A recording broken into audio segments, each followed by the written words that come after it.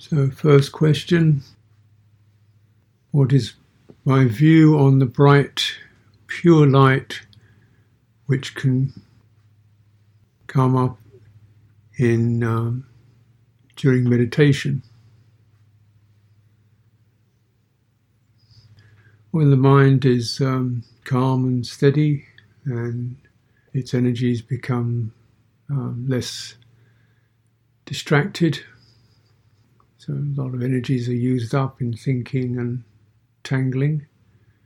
When that releases, then there's a lot more energy gathers together. This is the principle of samadhi. Through the release of obstructions, hindrances, through composure, the mind's energy unifies, and energy can manifest in, we experience that often as a subtle form of pleasure. That's an energy, there's a certain vibrancy. You can experience it as lights. Sometimes a certain luminosity occurs, or you can often experience it as a sort of silence, whispering silence. So these are just ways in which the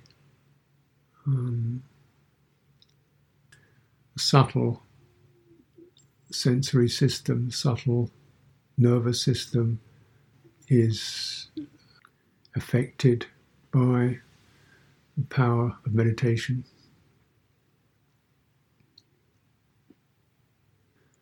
One thing is also to not just get too fascinated by these phenomena or attribute some sort of supernatural quality to them. They're just like traffic lights, traffic signs. You notice them, but you don't drive into the traffic sign. You see a sign like lights or something, it probably means you're on a good path. Things are going well. But like just as if you're driving along the road and you see a lantern that's illuminating the road, you don't drive into the lantern, you stay on the road. Great, but don't get stuck in it. Because you can get over intense energies. So energy is a valuable property, but we use it for clearing obstructions, not to become something that we get fascinated by. If you do get fascinated by energy, you can find yourself getting unbalanced. So to notice what factors are present, is rapture, piti, calm, steadiness, and really that's your road. That's your road. The spiritual faculties are your road. The lights are just the side effects of the road. How does one deal with trauma from a karmic standpoint? Karmic standpoint. I don't know what karmic standpoint is.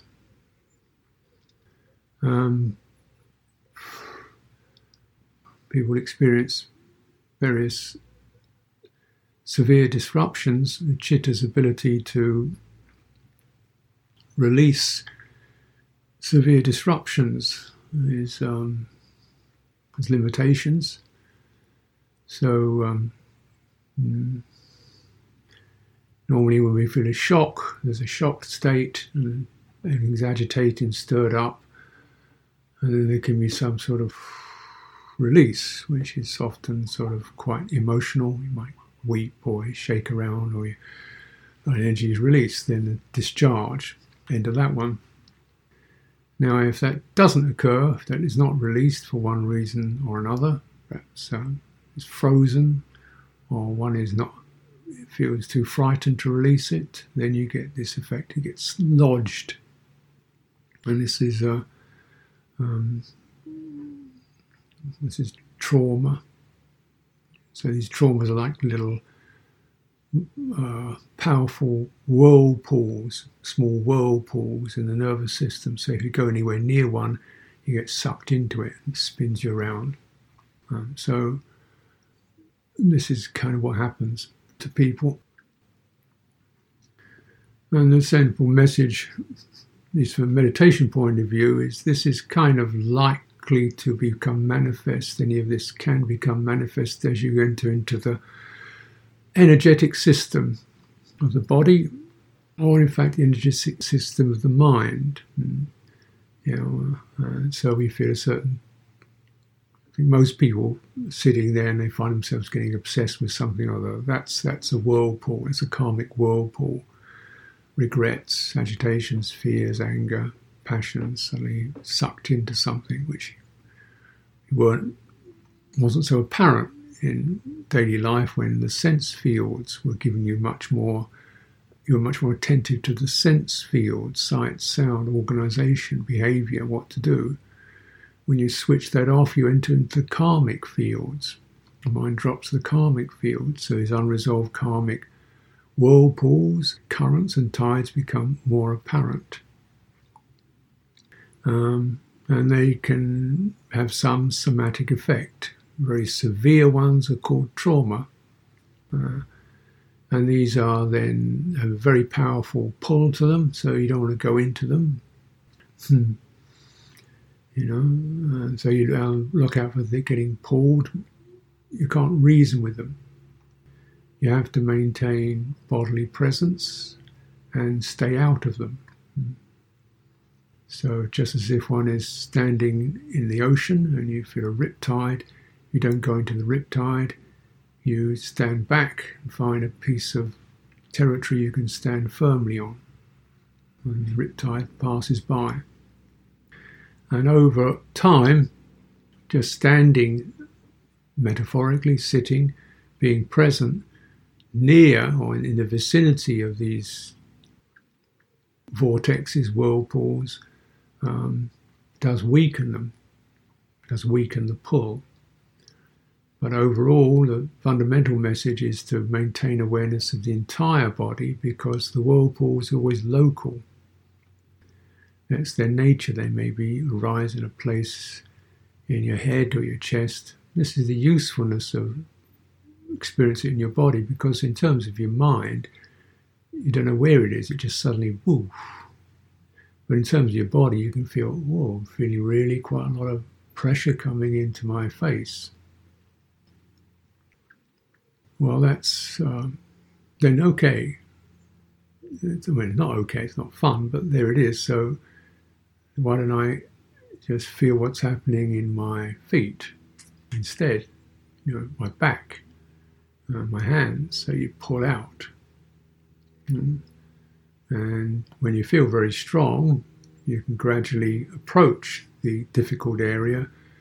It's rather like two rivers. If you have a major river, major current, and you have a minor river flowing into it, the major river will capture the current of the minor river.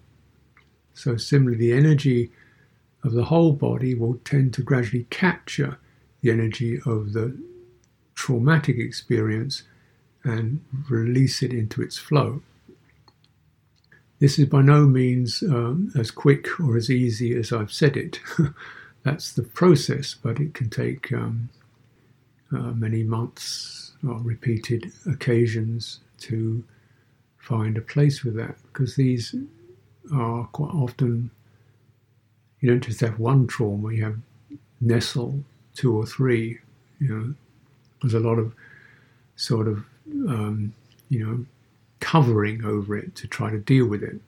So just imagine we've got a wound and you have a lot of tissue has grown over that wound. Sometimes you have to open the tissue up to get into where the abscess is. But we don't operate surgically, we're operating with loving kindness. So just where you feel reactive, compulsive, strange reflexes, where you're not really doing it, it just happens, that's a sign you've got a little whirlpool under there somewhere. It's pulling, associated with your personality function, your karmic history. But the person can't deal with it. They're the result of that. So we have to find a strength that is not personal strength, not willpower strength, not intellectual strength, but embodied Dharma strength. And building that up is certainly, you have to keep building that up over time to have the adequate resources to be able to meet these difficult experiences gently, a little at a time, and in a very open way. And sort of gradually energy will begin to move out, settle.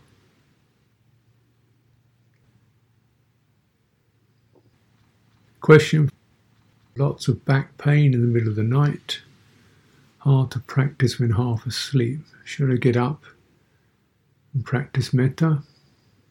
Sounds like a good idea. Maybe some exercise, some stretching or walking might help. I wouldn't be too fixated on having the sort of the whatever it is, the 6, 7, 8 hours solid sleep. This is a notion introduced along with, work. It's probably better to have 2 or 3 short naps in a day, so don't worry about losing your sleep. Kind of lightly address what needs to be addressed. The question is, if there's no self in Buddhism, who is supposed to be putting effort into the right efforts? Citta, heart, is what does that. So you've probably got a language problem there. In Buddhism, we call self is an acquired set of programs to do with ownership, control, social organization, holding everything together. So it's a particular program that citta adopts. And it starts off with, there's a tendency, that's how we got born, and and the fundamental tendency is to be in an individual, to take birth as an individual entity, a separate entity. Now this is not possible because every entity is connected to the atmosphere physically, and the world around them. They inherit the effects and the good and bad effects of other people. We are not independent entities. We're actually not selves.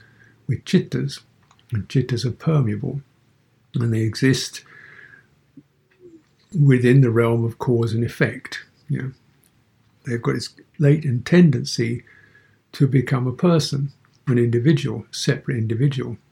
So therefore it gets born into a sense body where you've got a definite outline to it. So it seems like a solid separate thing. And then based upon that, all kinds of psychologies and attitudes come up. I'm here, this is me, that's mine, that's not mine, I'm this, you're that, comparison, I'm not as good as you are, I'm better than he is, I'm a man, I'm a woman, I'm this age, and so forth, all this stuff. And I want to do this, and I don't want to do that, so individual choices, and this is based upon, self-interest, what's good for me. And we have to work from that, because we do recognize that actually that's the program, but it doesn't arrive at fulfillment. We're always trying to find out what's best for me, but we're not really getting some good results, but also it's constantly effort to try and get that self happy, and it only happy for a little while before it has to deal with something else or meets another problem. Because being an individual, you have to meet other individuals who think they're separate too. So you've got a whole planet full of beings who assume they're separate. Well, that's going to be like billiard balls clashing around on a deck of a ship, just crashing into each other, and not realizing actually, we're all there's a sort of interconnection there, and the interconnection is called cause and effect. That is, we affect each other, and our heart feels better when it opens up and is not so self-interested, but mutually How are you? How am I? How is it going to work together? We feel love, we feel generosity, we feel happiness, and we set a sense of morality to others as to myself. Now, this is using the same language, but we're coming out of that sense of being an individual entity, and therefore what this being does is no longer so self-interested, but more attuned to where is virtue, where is kindness, where is gratitude, where is generosity, where is clarity. I'll do that. This is citta, then, is aligning itself to values rather than to historical person.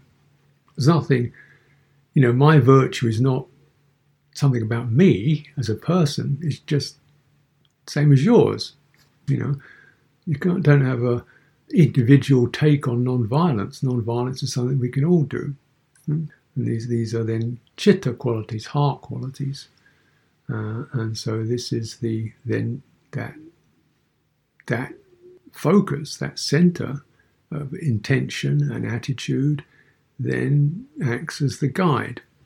And sometimes it means that it says, well, you have to let go of something, not just have it your way, because for the general welfare of others, it's better that you let go of that. Okay. Because this is going to die. So you think it's happier to live in harmony than to live selfishly. Self is a series of programs that the citta gets organized into. As it gradually releases those, then we come to a truer center than that of the isolated individual personal self.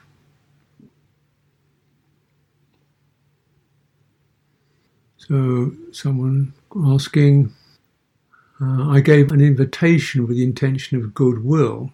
When it was turned down, I felt the sourness at the heart. Any advice on this? Yeah, well, you can't overestimate the value of equanimity. So it may be that when you offer goodwill, the other person isn't interested, but still you offer goodwill. So if it's an offer, then it's free. That person doesn't have to receive it. It's free. So don't get involved with other people's responses and reactions. So if your intention is follow your intention, it's goodwill. Other person sees it differently. Perhaps they felt you were intruding on them. I don't know. So take note. Realize with other people, you are touching into another karmic configuration, another set of people's karma. And all that karma has different qualities to it. What I enjoy, you may not enjoy. What I find interesting may not interest her. What I find myself inspired by, he doesn't find himself inspired by. What I find humorous, he doesn't think is funny at all. What I think is normal, she thinks is very strange. So, you've got to be really respectful, even when your intentions are good. I've certainly offended people with good intentions by not having enough restraint to see if how it feels for them. Maybe they feel I'm barging in. So it's always, excuse me, is this, may I? And say, no, thank you, fine. When feelings come up from hearing a word, or when reading, that is, the heart is touched, is it right to just stay with the feelings as feelings until it fades away? Well, here we have feelings here, I imagine, is sankhara. Feeling is the quality of pleasure or pain, and that's mixed up with emotion. And emotion is a sankhara. It's got a certain volitional energy to it. And so if you pause on that you don't add to it, the energy will tend to fade away.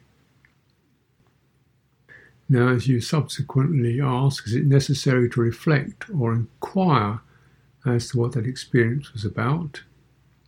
I don't know if it's necessary, it could be useful. Like, why am I so affected by that? What's happening? Maybe it's just there. I am affected by that. Then you notice something about your own karmic sensitivities. One is sensitive in this respect. Why is that useful? You know what you're working with.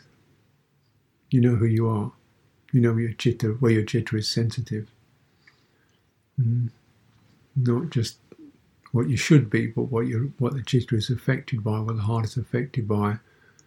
Then you're actually reading it, and the only way you can kind of work with your karmic sensitivities is to be aware of them and let them speak, let them arise and pass, and the citta, it learns by itself. You don't have to do anything about it. The citta will feel what it feels. Things move, things shift and change. Citta gets wiser through that process of knowing how it's affected. Trying to be not affected by things is kind of a numbing. So we do get affected, but we don't have to be reacting to that and feel affected, and just stay with that. And citta will learn something by itself. Suddenly feel a lot of pain I didn't know existed in my body. They're not severe. Also, I suddenly felt like crying, feeling there's some weight on my chest. I do have a closed body with curled round shoulders, lots of mental pains. Any further instructions? Like some more guidance? Make a special video. Well, I've touched on this topic many times, actually. So, yeah. When you experience these pains in the body, some are just because of the physicality of the body, some is because of what I call somatic experience. Somatic experience means the inner sensitivity of the body, and its associated one's emotions very much affect that. So characteristically,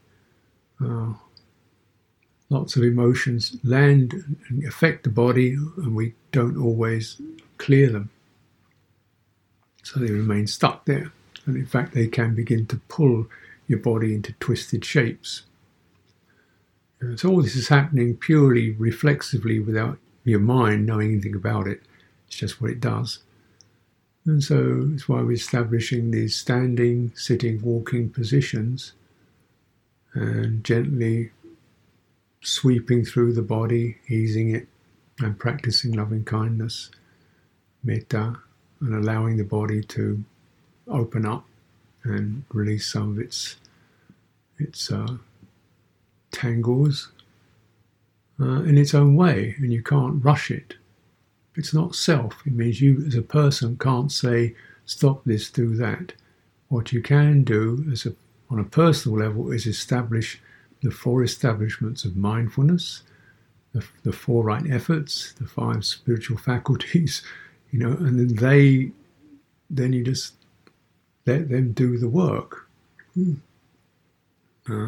And it may take time. You don't exactly know how they're going to do it. Yeah. It's like you go to a doctor, you say, fix this.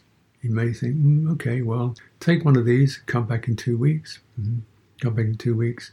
Okay, I'll massage this bit, come back in 3 months. We'll do this for a year or so, take a diet, and this will, you don't know how long it's going to take. But if you trust the doctor, and you see the doctor is well and healthy, and you trust their approach, then you practice it, you go with it. This is the Eightfold Path, and the Buddha is the doctor. Yeah. It seems all very personal, but it's just, this is karma, karmic effects. There are occasions when defilements are gross, anxiety and anger. The mind goes to the felt sensation and watches it subside. There is no investigation to the cause of these defilements.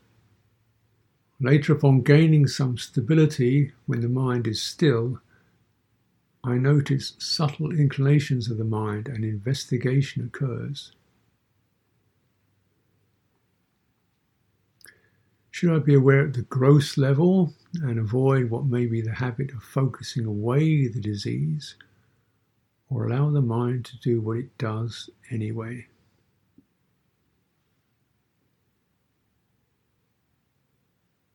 Sounds like the mind is doing what it should do. That is, I suppose, the sense of when the mind or the heart can allow things to, is watching in the right place, and the phenomena subsides after a while. One in a way has some degree of, the citta has some degree of mastery over those phenomena, so they're no longer reacting to it. Then it's like, okay, now we'll look into it, look into the causes. Also, when do these phenomena not arise? What's present? What's present when they arise? Or what's absent when they arise? Absence of calm, perhaps absence of the entire body, absence of mindfulness. So then then you begin to know, that's that feeling, that sort of blurry, here I go, that sort of speedy feeling. This is dangerous. This is when the hindrances come in. And that's how you learn. Often we're acting in ways that don't seem problematic. We're just running on automatic. We'll do this and do that, and then we're believing in ourselves, believing in our person, running on automatic. I think, I'm fine, and suddenly feeling make a mistake, get bossy or irritable. And you think, where did that come from? It came from running on automatic. But you didn't notice running on automatic because it feels normal. But running on automatic is the flood. And sometimes the flood itself doesn't feel problematic until you find as a rock comes along in that flood, which is what it brings up sooner or later. Starts off as easy and casual and normal and natural, and then you find yourself hitting some difficult stuff. But it arose out of the flood of the person. Now, you don't have to be anonymous. It's a matter of establishing mindfulness over actions, what occurs to you, how you're affected, and your responses. So it's very intimate, but we're clear. We have clarity rather than just not noticing and running on automatic. Then you'll find that these problems will not arise. Or if they do arise, you'll notice, that's where I lost it. Got a bit lazy or a bit careless, and then this stuff happens. Question: being in a place of presence feels stable. Transitioning back into the karmic realm is a challenge. I fall back too quickly into the swirl, and mindfulness spills too readily away. Is there a pathway that can steady that return? I'm talking of walking out of the stilled retreat space and into the daily life. Well, this is kind of the big question, isn't it?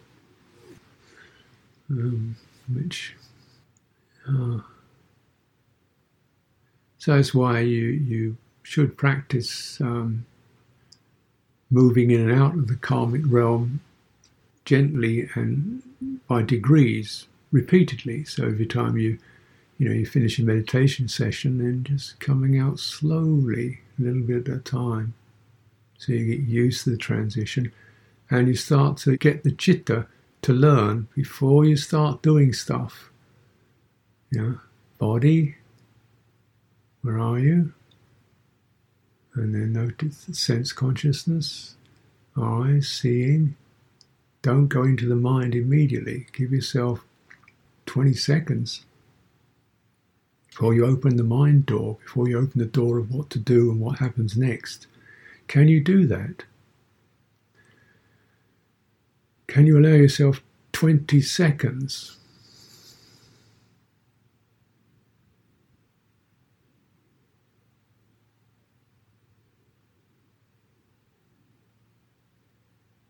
Before you start organising what to do next. So don't go into the mind. Don't open the mind door. Don't fling it open, and don't come out like, running off the starting blocks. Now you practice this every meditation session. You've got to get that habit, that process pretty much ingrained. Learn it. And if you learn it, it may be that you don't need the 20 seconds. 20 seconds is not that long, and you can save you a lot of stress. In daily life, maybe 10 seconds. And do it repeatedly throughout the day, just pausing and where am I?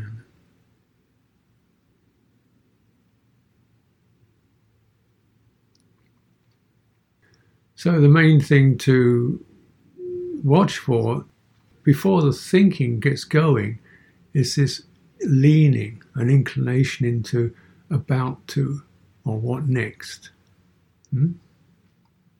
That inclination, what I better get on with the next thing. Better get on with the next thing. And so be careful of that. Don't. Naturally, there will be a next thing. It's going to happen. It's not like we're living in a frozen void. Something's going to arise. Prepare you. How you open? First, you open by establishing yourself in your body. Shift from obligation to act. Move away, let go of obligation and pick up responsiveness. I'm not compelled to act, but I wish to act.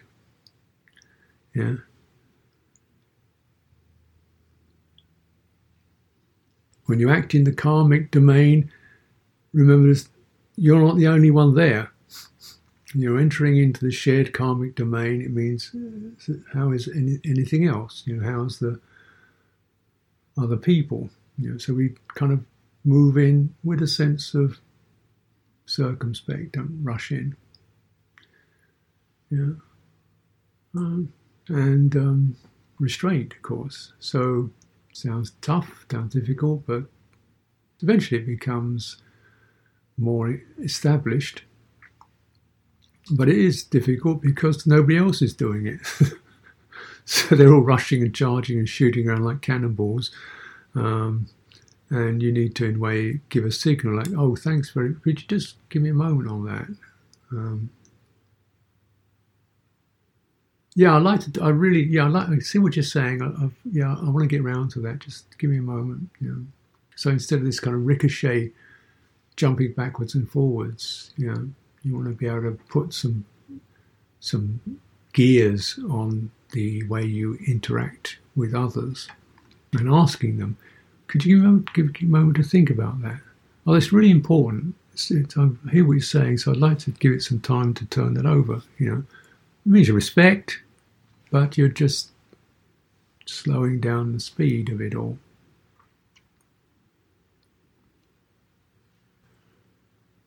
Okay.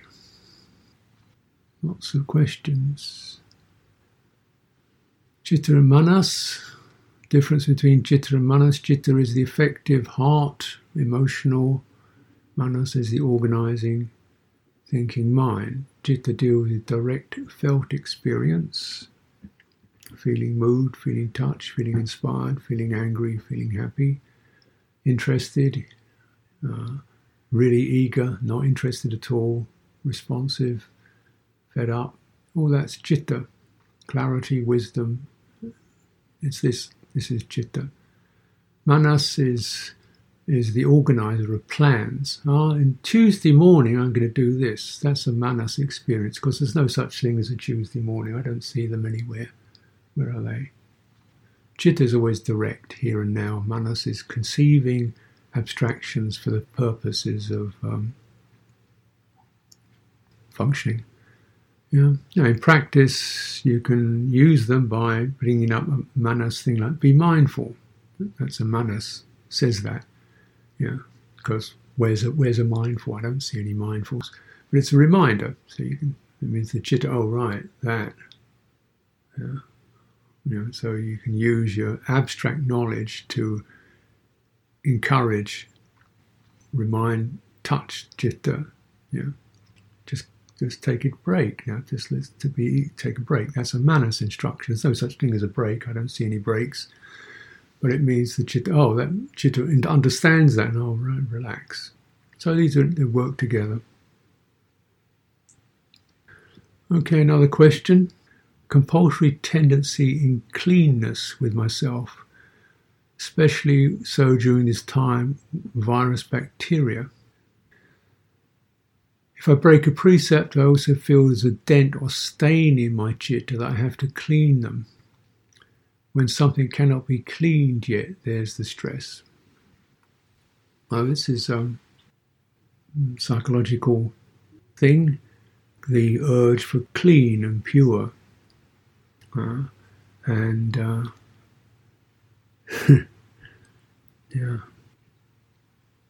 And as we know, there's a lot of dirt around. So the conditioned realm, it's not cleanliness.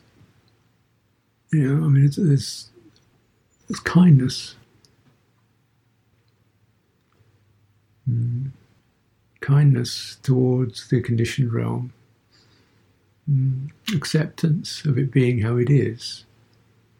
Nature, is it clean or dirty? Trees, are they clean or dirty? Earth, is the earth dirty or clean? It's earth. Trees are trees.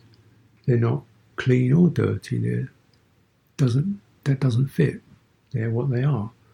Yeah. Now, human city dweller, earth on the kitchen floor is dirt. For a farmer, earth is money. For a worm, earth is life, which is true. I think earth really belongs to worms. Yeah. You may think worms are dirty, but worms are just worming. So once we find ourselves taking up these attitudes, it's going to be conflict. And, and realizing that things can never get that clean. Clean is helpful for health. Absolutely. As human beings, we like that. But in broader perspective, what's more useful is goodwill, compassion, and understanding. So what's a compassionate way to treat a body? Maybe keep it clean, but keeping it clean from a place of compassion and kindness, so it remains healthy. Then you transfer it to the mental states. If you've broken a precept, then the citta feels dented, and that's true. And then because of that dent or that stain, if you like, and this is the language that's used, you need to return to that with a mind of goodwill. Let the goodwill and wisdom clean the defilement.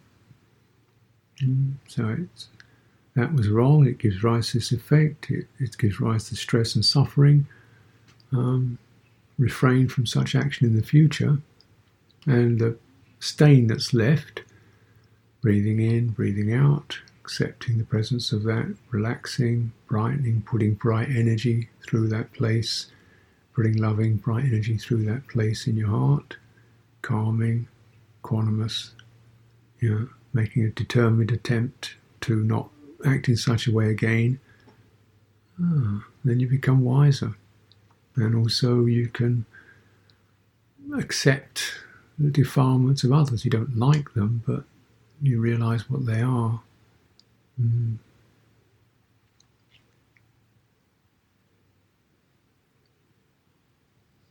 I just want to address one more. I struggle with breath meditations despite many years of practice. At best, I can be aware of the whole body and feel the ease of the out-breath, but often I get tangled in the breath and feel like I'm controlling it, and it becomes stressful. Yes, I can relate to that. I refer to breathing in and out regularly, but within the context of something wider, which is the cultivation of embodied awareness, the cultivation of goodwill. Because these will help the breath rhythm and the mental attitude to be more harmonious. So the breathing gets taken over. It's connected to the nervous system, so our nervous imbalances affect the breathing. And one of these is control. Control because of anxiety. We're in a world with a lot of anxiety. This affects the breathing. We're in a situation where there's depression. That affects the breathing. We're in a situation where there's pressure, urgency. That affects the breathing. Psychologically you can't breathe in because breathing in is expansive, and we're in a situation where on some subtle level we feel sort of compressed and holding ourselves together. So I don't go to the breathing at the start. The body responds to signals, somatic signals. So if there's signaling, you've got to keep signaling to the body, as a reminder. Check out, do you feel safe? Do you feel open? If you don't feel open and safe, you can't push it. You've got to check out, this place in my chest, that can feel open. Anything holding me back? Space around is benevolent. So just keep working on establishing the body very fully in a comfortable, safe space. So you're cleaning out these signals that we inherit, or the body inherits, in the karmic and social domain, which is pressure, control, compulsion. And so this, well, we don't realize it in our thinking mind, but that affects the body on a reflexive level. Everybody's jumping around, and so it picks up that, gets in the startled effect on a kind of subliminal level. So you've got to get out of that startled effect into something expansive, strolling on a beach, sitting in the root of a tree was the image the Buddha used. Plenty of space, protected, nice, firm, natural shading thing, given. A given, rather than something I do. And doing is one of these very triggery places in meditation. Because we do things, but also there's a not doing, and this is what I call the gift. We enter the practice with a sense of what is the gift. You don't have to do it. And the gift, in very simple bodily terms, is there's ground beneath you, given. You don't have to be good, clean, tidy, just, moral, anything. So you rest upon that sense of that. The space around you is given. You're welcome, whether you're stupid, ugly, brutal, you've still got space around you.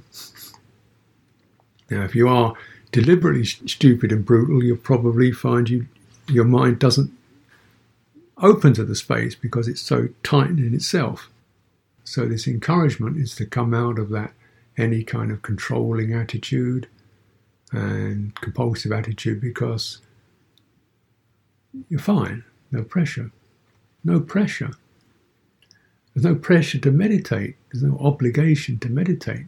Meditation is a voluntary activity. So get into that, which is not derived, personally constructed, and let your body sit in that. And feel it, the whole body, spine, chest, the abdomen, the skin, the arms, the throat, the face, all just in that. And as it gets more settled, you might notice, am I breathing? Is it breathing or not? Is it not breathing? No, it's breathing. How is that? It's a subtle flow. So receptive to breath rather than pounce on the breath and focus on it and count the numbers. You're much too proactive. Your attention then is gripping, and you might get the sense of having to do it. And these energies, these emotions, have an effect on the body's field. So how you meditate. If you're meditating from the way one's normal mind is often got to get this done. Be good at it. Hold it carefully. If it's important, get focused on it. This is the worldly conditioning. And so you've got to reset how you use attention. So it's a soft, receptive. Am I breathing or not? Yeah. Just be with that. However it is. Don't go into details. Keep the whole body and then feel the breathing as it is, and get to enjoy it. Give it time and it will find its own pattern. Most important thing is breathing is not just a physical thing. We're looking at breath in a very holistic way. So, it's the mind, mental state is also got that light, flowing quality to it. The body state is open and light, flowing. Breath's going to be light and flowing. If your mind is too intense, your breath's going to be intense. Your body's tight, breath's going to be tight. It's a holistic experience. That's why it's a great teacher, because if your breathing's going strange, it means, something about attitudes, aiming for results, trying to get this right.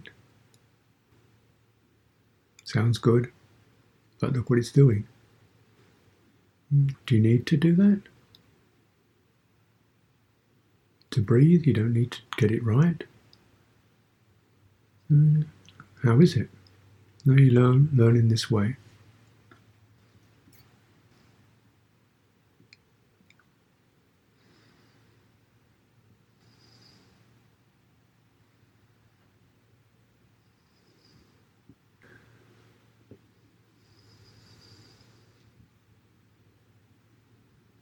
Someone mentioned being in touch with a little child within.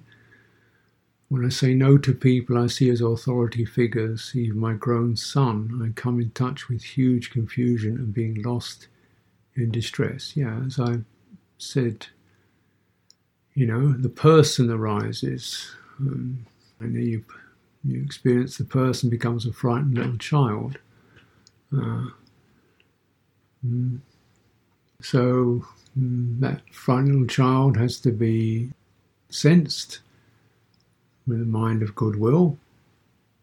And then what triggered it seems like something felt overwhelming, authority figures. So it's the sign, the signal of bigger than me, power over me, can control me. That's the signal.